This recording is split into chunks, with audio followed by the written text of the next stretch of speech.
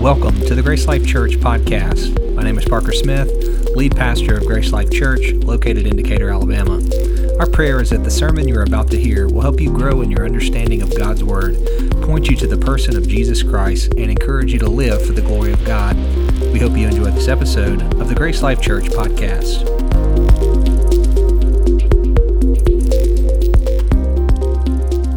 Seated this morning. Again, if you have your Bibles, I want to say, turn with me to the Gospel of Matthew. We're going to be working through the Lord's Prayer again together. Matthew chapter 6 is where we'll be. And while you're turning there, I do want to say again, just a word of welcome to any of our guests with us this morning. We're so delighted that you're here and that you chose to worship with us this morning. Again, my name is Parker. I'm the lead pastor here, but we're right in the middle of a series.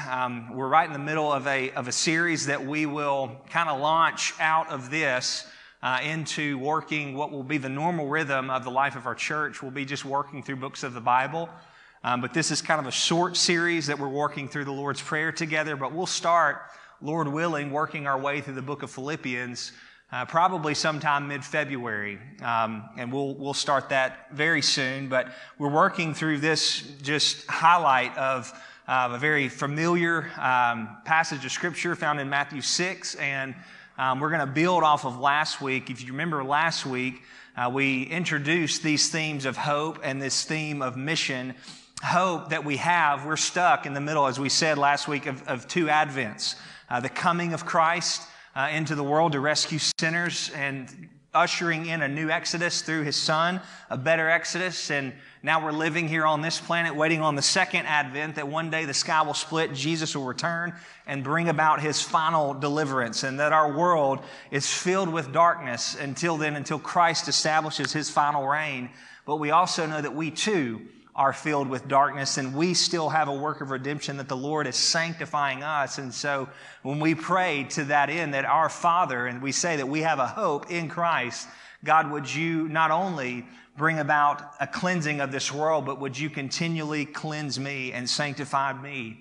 It also points us to our mission, is that we are working to that end, that we can't just pray a certain way, but Jesus invites us not to just pray this way, but to live this way in light of His Word and in light of His mission, that we are going into the harvest, that we go and make disciples as the Father has sent Christ, and so He is now sending us into the world. And so the invitation for us is not just merely pray a prayer, but to pray as God as our Father is not just about intimacy, but about an invitation into God's story and into His kingdom building. And so we say, God, would you come? Would your will be done in our lives and on this earth as it is in heaven? And so we pray to that end, and calling God our Father, and we cling to this new Exodus, this hope of Christ in the second coming, calling God our Father, that we agree and ask that we too will be like an apprentice son, and we would be about His kingdom causes in the world. And so we're going to continue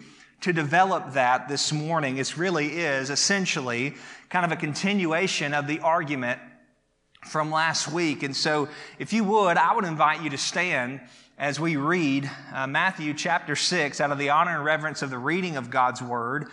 I'm going to read for us. Our entire text is the Lord's Prayer. It's Matthew 6 verses 5 through 14. But I'm going to read, in context, I'm going to read verses 7 through 10, and that'll set the stage of where we're going this morning. Jesus says, and when you pray, don't heap up empty phrases as the Gentiles do, for they think they will be heard for their many words. Do not be like them, for your Father knows what you need before you ask. Pray then like this: Our Father in heaven, hallowed be your name. Your kingdom come, your will be done on earth as it is in heaven. And this is the word of the Lord. If you believe it, would you say amen this morning? Let's pray. Father in heaven, would you give us eyes to see? By your Spirit, would you illumine the truth of this text? And would you speak to your servants? Father, would Jesus go before us, and would He make a way? For He is the way, the truth, and the life. And may we be changed not only in the hearing of your word, but in receiving and believing it in faith. May we be transformed by your Holy Spirit and leave here changed this morning. Father, we love you, but help us to love you more. In Christ's name, and all of God's people said, amen. Before I get too far, you can be seated this morning. I want to highlight a book if you're interested. I don't have the book with me in print form right now. Lord willing, I'll have all my books here today or tomorrow. But a book called From Eden to the New Jerusalem by T. Desmond Alexander. It's a great read. It's not particularly just a super easy read, but it's obtainable, and it is a great read. But a lot of the content from that, walking through this biblical theology, are very much arguments that T. Desmond Alexander makes in that book, From Eden to the New Jerusalem. But the idea this morning of your kingdom come on earth as it is in heaven, that heaven and earth, and we're asking God for your kingdom to come on earth as it is in heaven, is a literal kingdom. It's not just some fantasy. It's not just some wishful thinking, but it is a literal kingdom, an interlocking of two worlds. That throughout the Scripture, what you see is you have heaven and earth are seen as two interlocking worlds. They were intended to have their harmony together. That in the beginning, God created the heavens and the earth. We tend to think that heaven is the place where God dwells and God's future purposes now await in heaven.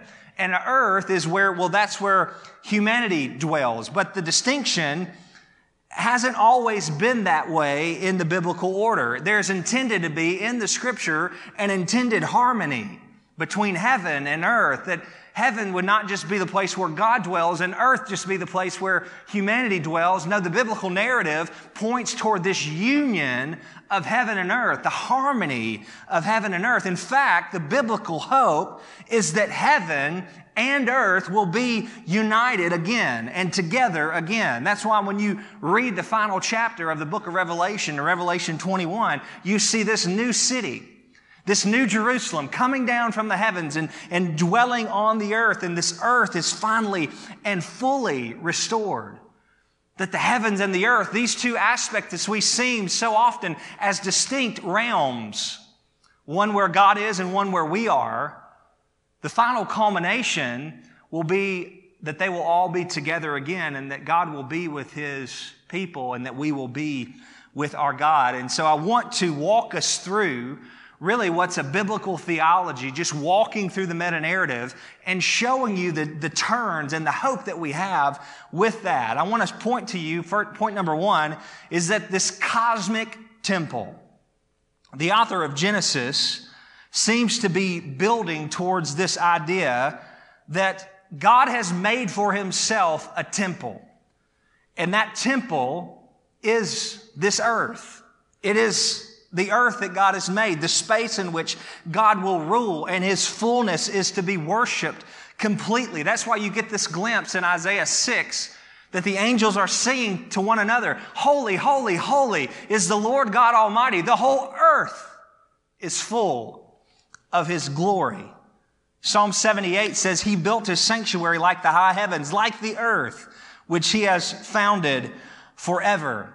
And the author of Genesis is painting this picture that God has made for Himself a temple. And when you read the Genesis account of the created order, it is filled with language of modern day temple ritual, if you will. And the author is painting forth this notion that God has established Himself a temple. It's a temple creation account. Even other ancient Near East texts that archaeologists have found and dug and have found and see that this same order is found across ethnic lines or across religious lines, that there is a temple creation that's being displayed. And these 7 stages, if you will, of creating a temple corresponding with the 7 days of creation. And the earth was to be God's divine resting place, His residence, a place for Him to dwell and to coexist with man. That's why in Genesis 3:8 it describes the Lord walking in the midst of the garden. God is here on earth. God is dwelling in the temple that He has made. And that's why in Genesis 2, talks about that God placed Adam in the garden so that he could cultivate and he could keep the garden, that he is to be basically a worship leader for the world. He's to be a priest, and he's to serve God's word and protect the temple from any unclean things. He's to what? To protect or to keep it from defilement. And that's why when the fall happens and Adam and Eve are banished from the garden, it wasn't Adam guarding the garden city anymore. There were two cherubims that were there to prevent them from coming back into the garden city. This is temple language. And the context that's seen is that there is a good creation created by a good God, and God is dwelling in harmony with that creation.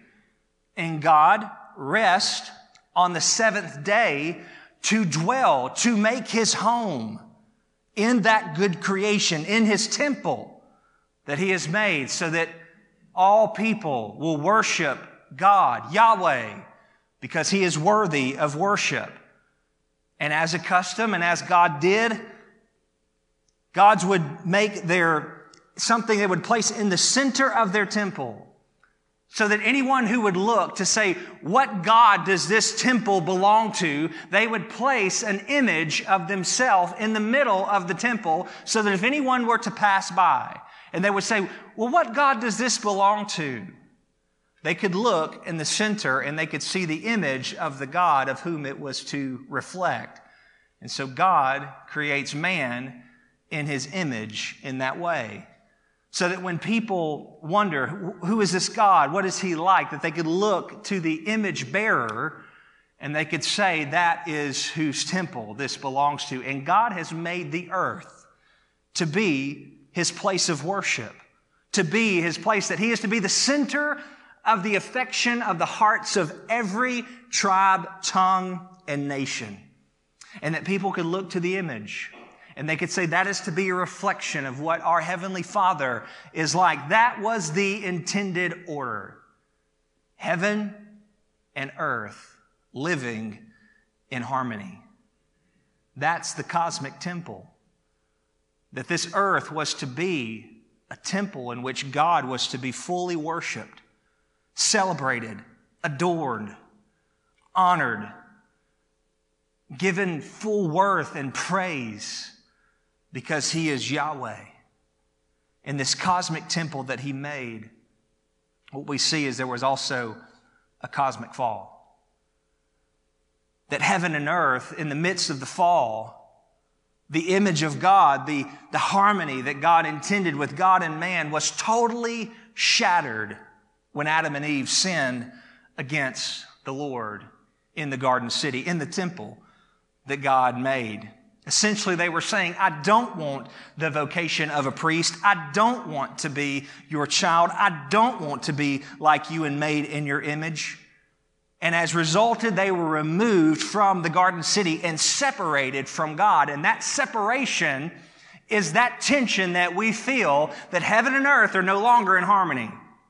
They are now separated. There's now a chasm. There's now separation between God and man. And the biblical hope of all the world, from Genesis 3 to Revelation 21, is that restoration would come again.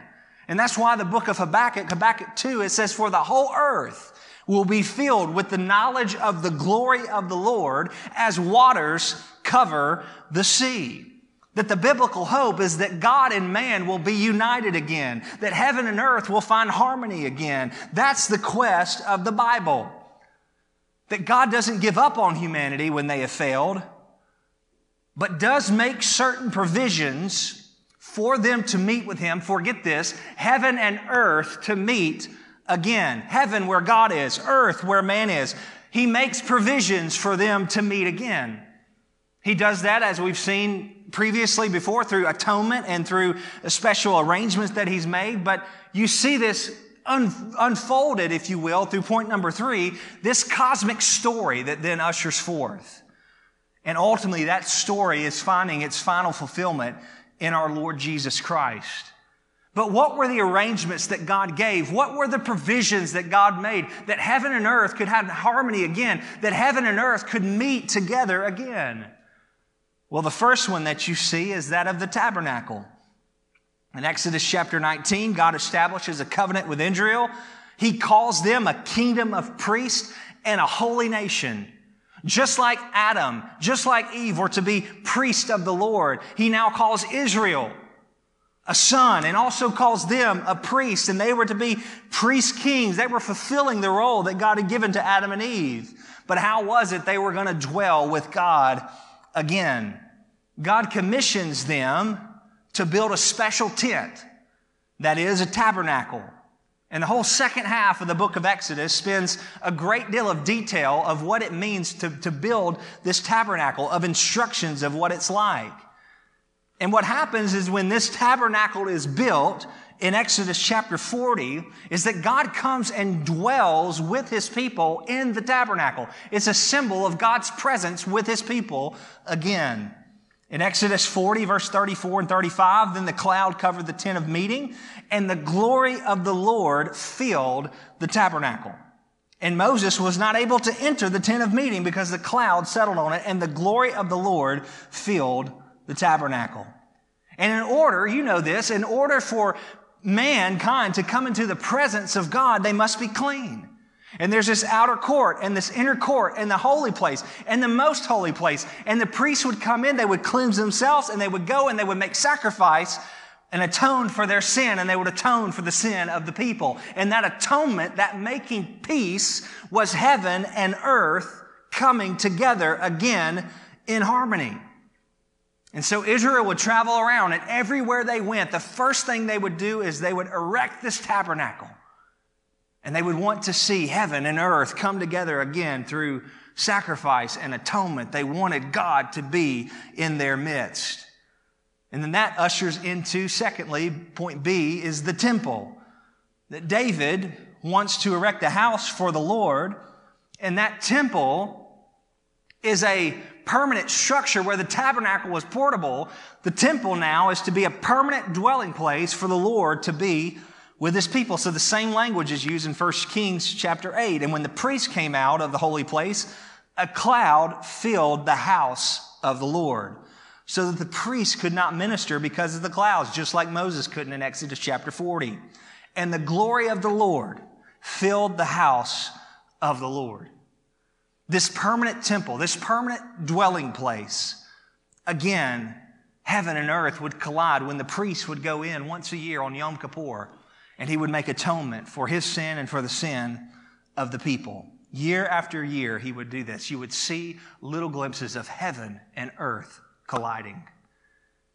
This comes to point 3, the destruction and the hope of Israel. For 400 years, their hope and their righteous king, some evil, some good, some bad, in Jerusalem, the temple would not survive. Eventually, the temple would be destroyed. It would be taken over. It would be seized, and it would be torn down by the Babylonians.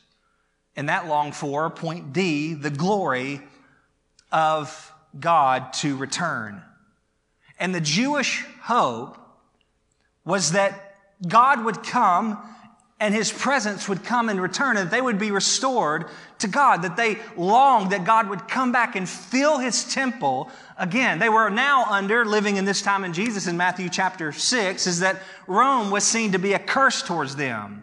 Herod and his empire was a joke. They wanted God to come and reign. And all they knew is that there was this longing of the prophets, that one day God would come and that this hope would come. His glory would descend, that heaven and earth would meet again. The prophet Ezekiel says that Yahweh Himself will come and He will be a shepherd to the people of Israel. Zechariah hoped that Yahweh will come and all His saints will be with Him. Malachi prophesies with just a tinge of warning as well, that the Lord who you seek will suddenly come into His temple. And Isaiah longed for this, that there will be a highway in the wilderness. The valleys and the mountains will be flattened, and the glory of the Lord will reveal. And Zion would hear that, here is your God. And the hope of the people of Israel is that one day they would actually see this take place. They would see heaven on earth. They would see God dwell again with his people. And then Ezra and Nehemiah come at the end of the captivity. And the captives are brought back to Jerusalem, and they're there to rebuild the temple. And they erect this temple again, and they wait for God to come and restore his glory. And they wait for the glory of God to come and descend on the temple like he's done before, and all the hope of Israel will be restored. And they build this temple, and they wait for the glory of God to come down, and they wait, and they wait, and they wait, and they wait. And Haggai leaves them with this message that the glory of the Lord will come one day and he will fill the temple, and the house of this house will be greater than the house of the former house. And Israel is waiting, longing for their hope to come. 400 years of silence. And the glory of the Lord has not descended on his temple.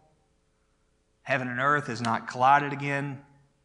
And the main point that I'm making this morning is that God would come, and God was working on much of a larger scale than just ethnic Israel. They had built the temple, and the glory of the Lord did not come and dwell on that temple because God was working on a grander scale. Because God would come and he would reunite heaven and earth through the person and work of Jesus Christ. And all who place their faith in Jesus would receive the atonement and peace of God, and heaven and earth would be in harmony together because of the sacrifice of Jesus. And heaven and earth would find its harmony again and peace through Christ. Turn your Bibles to John 2. And while you're turning there, think about the disciples. How they even had to grow in this understanding in Acts chapter 1, verse 8. And so when they had come together, they said to Jesus, Lord, at this time, will you restore the kingdom to Israel?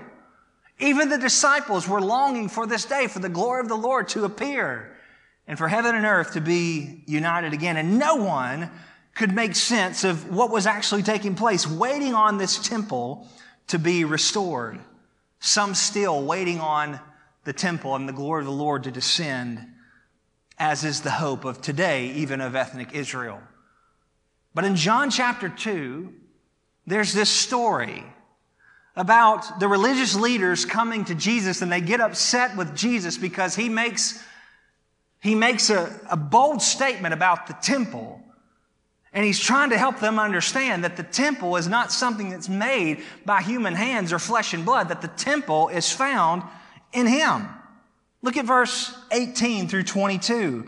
And so the Jews said to him, what sign do you show us for doing these things? Jesus answered, destroy this temple, and in 3 days I will raise it up. And the Jews said to him, it's taken 46 years to build this temple, and you will raise it up in 3 days? But he was speaking about the temple of his body. When therefore he was raised from the dead, his disciples remembered he had said these things. They believed the scripture and the word that Jesus had spoken to them. Jesus understands the hope of the people of Israel, that God's presence would dwell in the temple and with among his people. Jesus is proclaiming to the Jews at that day, he says, listen, that prophecy has been fulfilled. God's glory is now resting in me. I am the temple, and God has dwelled in me, and the peace that you're looking for is found in my work. It's found in my flesh. And Jesus goes, he says, so you eat my flesh, you drink my blood, you be a part of me. You're united with God through the person and work of Jesus Christ.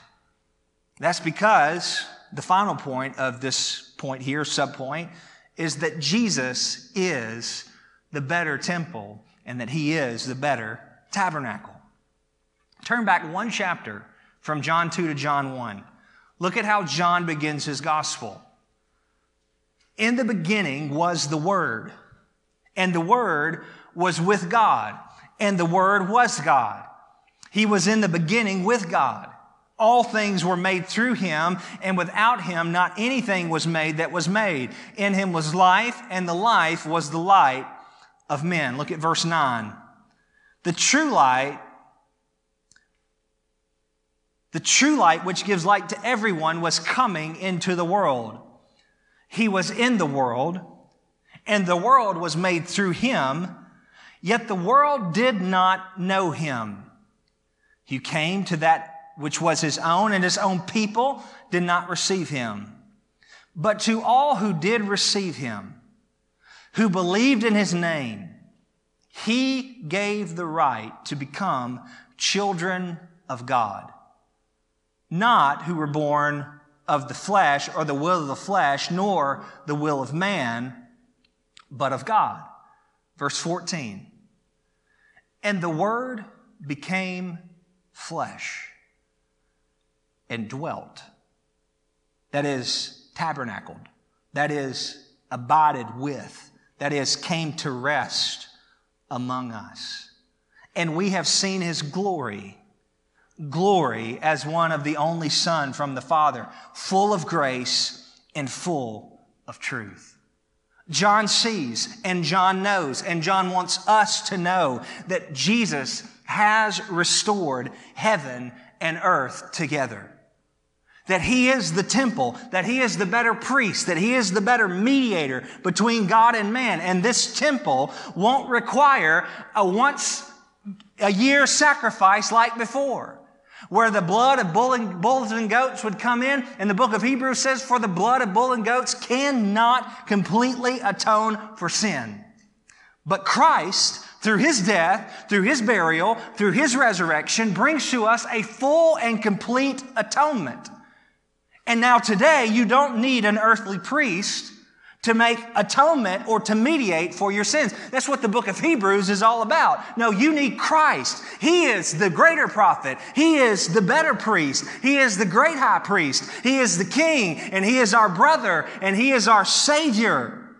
And he is our great high priest who makes atonement once and for all, and that he has restored. He has reconciled heaven and earth. He has brought harmony between heaven and earth, and he has redeemed us. And so Jesus turns to his disciples and he says, I want you to pray this way. I want you to pray, God, your kingdom come. And Jesus is pointing to his disciples. He says, heaven and earth, they're on a collision course again. God and man are about to be restored together through my work on the cross. And so, disciples, I want you to pray to that end. That I would achieve everything that the Father has given me to achieve. That I would accomplish the will of him who sent me. And disciples, when you pray to that end, you get to be a part of that kingdom coming on earth as it is in heaven. And so that's why when you see Jesus on earth, he's going around and he's touching people. He's bringing restoration. These little pockets of heaven on earth, if you will. These places of once were impure. Jesus touches them and all the impurities go away, and he brings purity and he brings perfection. He's interacting with things that are unclean. And the religious leaders, it drove them crazy.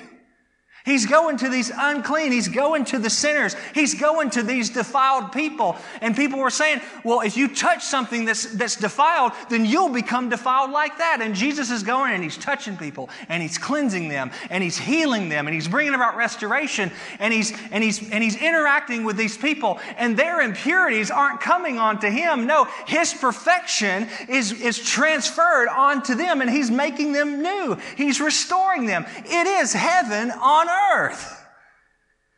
And Jesus says, pray that that would happen. Pray that that would come, that this perfection was applied to them and their brokenness was restored. Heaven was coming to earth.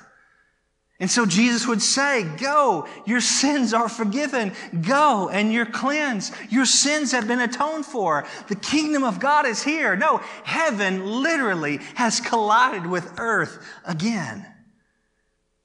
And he goes to his disciples and turns to them and he says, come and follow me, and I'll make you fishers of men. And we join God on that mission in the world to be sent in the Father's work and the Father's cause. And so Jesus says, as the Father has sent me, so I am sending you. And brings us to point number 4, this cosmic restoration. That the atonement of Christ would go far beyond ethnic Israel, but would be for a spiritual Israel through Christ. To all who place their faith in Jesus and receive the atoning work and restoration of Christ that He brings, they will receive full atonement. Look at John 1, verse 11 through 13. He came to that which was His own, that is the Jewish people, and His own people did not receive Him. It's not just ethnic, there's a spiritual Israel. It's in verse 12. But to all who did receive Him, who believed in His name, He gave the right to become children of God, who were born not of blood, nor the will of man, nor the will of flesh, but of God. And what matters this morning is not who your parents were, or what your earthly status is, or what your ethnic ties are, but have you entered in Christ? Have you entered the door, who is Christ, and the way of salvation and peace with God that is found in Jesus Christ? He is the door. He is the means of our redemption. He is the means of our reconciliation. He is the means, and the only way by which man must be saved is through Jesus Christ. He is our Redemptor. And the Scripture says that it is for all. It is for all, and that all is quantified, as it always is quantified in Scripture. It's quantified in John 1, it's quantified in John 3, it's quantified in John 6, it's quantified in John 8, it's quantified in John 11, it's quantified in John 12, it's quantified in John 14, it's quantified in John 17, and it's quantified all throughout the Scripture. It belongs to all who place their faith in Jesus Christ. It belongs to all who receive Him, who believe in His name. He gave the right. It belongs to all, for God so loved the world that whosoever believes in Him should not perish, but have everlasting life. For God did not send His Son into the world to condemn the world, but to save it. But whoever believes in Him is not condemned. But whoever does not believe is condemned already. John 3:17. And I say this to say this: God loving you is not the same as God saving you. God merely loving you and showing His love because you're a creation of Him is not the same as God redeeming you and saving you. If you haven't placed your faith in Jesus, you know not the true love of God. You know not the salvation of God. You know not about the redemption of God. You know not about the reconciliation of God. You know not about the atonement of God. You know not about the person of God because you know not His Son, Jesus Christ. And if all you cling to is that God must love all, and that all is never quantified, you'll be surprised on Judgment Day. You'll be shocked on Judgment Day to know that God can lovingly and justly condemn sinners. God can lovingly, justly, and uphold His righteousness and demand holiness because of who He is. We don't just need to know the blanket love of God. We need to know the personal, redemptive love of God through Jesus Christ. We don't just merely need a God to love us and remain in the heavens. We need a God to save us. We need a God who would make atonement for us, who will redeem us. An unrepentant person in this room who maybe just thinks, I know that God will love me because I feel that He will just love me. He has to love me. I beg of you this morning, do not stop at just the knowledge of God's love. The demons believe and shudder. Don't just look through the fog of an offer of salvation and mistakenly think, well, I just must be included in that. No, beloved, the call of the gospel is that you would repent and you would believe the gospel. The call of the gospel is to come to Christ, not to just be content with just this superficial love, but to know God's saving love through Christ.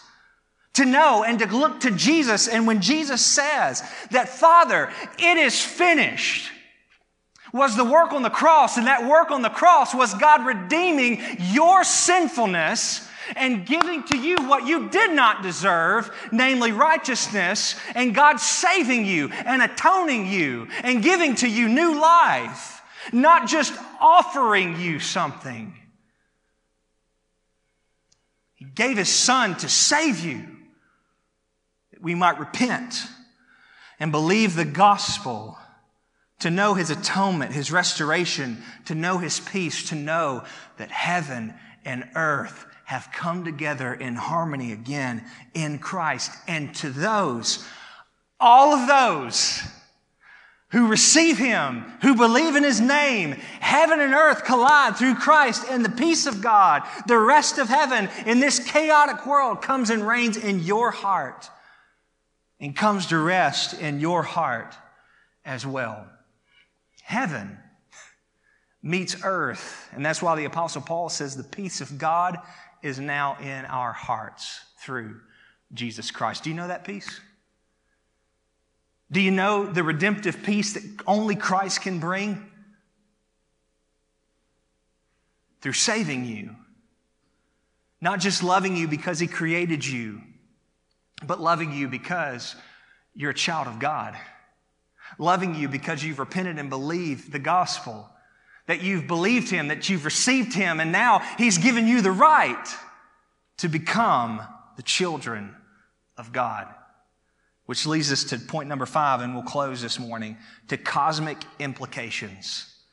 So what about you today? Your kingdom come, your will be done, and here we are, living in a world that's filled with injustice, filled with poverty, filled with brokenness, filled with defilement, filled with sin, filled with death, filled with calamity. And we pray to our Father, says, Father, would your kingdom come? And it's a prayer that we would begin to see the world as God sees the world. That we would begin to love this world as God, yes, does love this world. And that we would also grieve, just as God grieves, and to see this created world and its battled and sin-scarred state. Beloved, this is the heart of God. To pray your kingdom come is to align our hearts with the gospel. To see our heart in Jesus is what led Him to the cross, that this world He loves so much. And it's broken. It's broken to the point that now the Son of God must give His life and die as a ransom. That's how broken this world is. And when we say, God, your kingdom come, your will be done, we acknowledge, yes, I love the world. I want the world to be saved, but the world is so broken. And the only way that they'll ever know restoration is if they put their faith in Christ. That's the heart of the gospel. It's the heart of us that we would preach the gospel, that our hearts would break at the brokenness around us. And when they say they keep looking at all the same places and they keep trying to find hope in the things of this world or in this thing, or maybe they can get another thing, or they can get more stuff, or maybe if they had more money, or if they had another spouse, or if they had another something, or they had a different job, if they had the right pill, if they had the right drug, and they're looking for hope in all the wrong places. And our hearts break for them because they'll never find it there. The only place we can find hope is in Christ. And so, God, we say, would your kingdom come, your will be done. God, would the gospel go forth? And would our hearts break to see people without the gospel and want to give the gospel to them? That we too would be like Adam, and that we too would be like Israel, to be a king priest. And we'll fail if we live in the flesh like Adam did. We'll fail if we live in the flesh like Israel did. And so we say, God, help me live by the Spirit. Help me live by the Spirit of Christ, who was the better Adam, who was the better Israel, who was the better high priest. And may I be, too, a priest of God. May I point people to the one they can find hope in. May I point people to their Savior. That's what Peter calls our attention to in 1 Peter chapter 2. You can turn there real quickly. It'll be on the screen. It says, and you come to him, a living stone, rejected by men, but in the sight of God, chosen and precious. You yourselves, like living stones, are being built up as a spiritual house to be a holy priesthood. That's to lead people in the worship of Yahweh and to offer spiritual sacrifices acceptable to God through Jesus Christ. For the Scripture says, behold, I lay in Zion a stone, a cornerstone, chosen and precious, and whoever believes in him shall not be put to shame. So the honor is for him who believes. But for those who do not believe, the stone the builders had rejected has become the cornerstone, and a stone of stumbling, a rock of offense. They stumble because they disobey the word as they were destined to do. Look at verse 9. But you, the shock of this is that Peter was writing to Gentiles. You, the shock of this, the church, you, the shock of this, believer in Christ, you are a chosen race. You are a royal priesthood. You are a holy nation, a people for his own possession, that you may proclaim the excellencies of him who called you out of darkness into his marvelous light. Once you were not a people, and that's the understatement of the year. Once you were not a people, but now you are the people of God. Once you had not received mercy. Do you remember that day, Christian? Do you remember when you had not mercy, when you had not grace, when you had the wrath of God remaining on you because of your unbelief? Do you remember that day? You had not received mercy. And if you were to stand before God on that day, you would have been justly condemned once you had not received mercy. But now, you have received the mercy of God. That's good news. And we pray to that end that God's kingdom would come. That God's kingdom would come on earth and that we live, that God's kingdom would come. And God's kingdom coming, beloved, looks similar to God's church going into the world and making disciples. I'll say that again. God's kingdom coming looks like his church going and making disciples. He says, I have sent you. I have sent you to go to be little pockets of heaven on earth. And to pray that God's kingdom would come on earth as it is in heaven, and that God's kingdom would collide with earth again. And to get busy as followers of Jesus, as God's temple now, bringing pockets of heaven on earth, to bring restoration and the perfection of heaven on earth through your interactions with people. That you would love like Jesus loved. That you would serve like Jesus served. That you would forgive like Jesus has forgiven you. That you would bring hope to others. That the hope that Jesus has give to you, that you would point people to your Savior. That you would help them to see, yes, the love of God, but the truth that God will also judge them, but He desires that they repent and believe the gospel, and that we would see heaven and earth collide again on the cross of Christ. And we would say, look there. That is where you find redemption. That is where brokenness is restored. That is where we find our hope. That is where we find our Savior. And we go because we aren't just kingdom bearers. Yes, we have been restored through Christ, but we are also kingdom bearers. We are also kingdom bringers.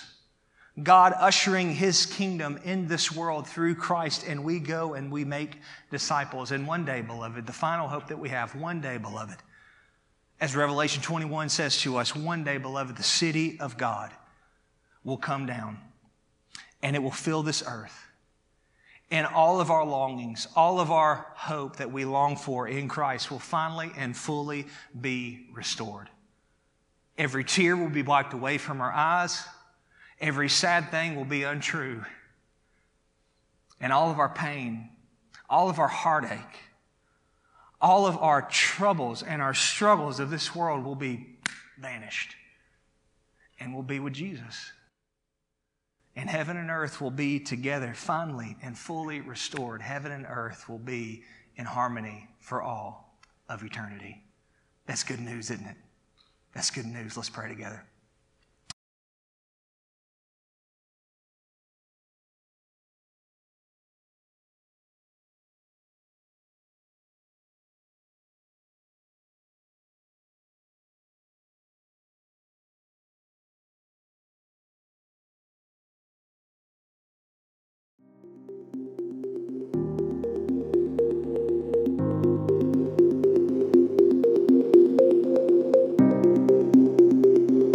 Thank you for listening. We hope you enjoyed this episode of the Grace Life Church podcast.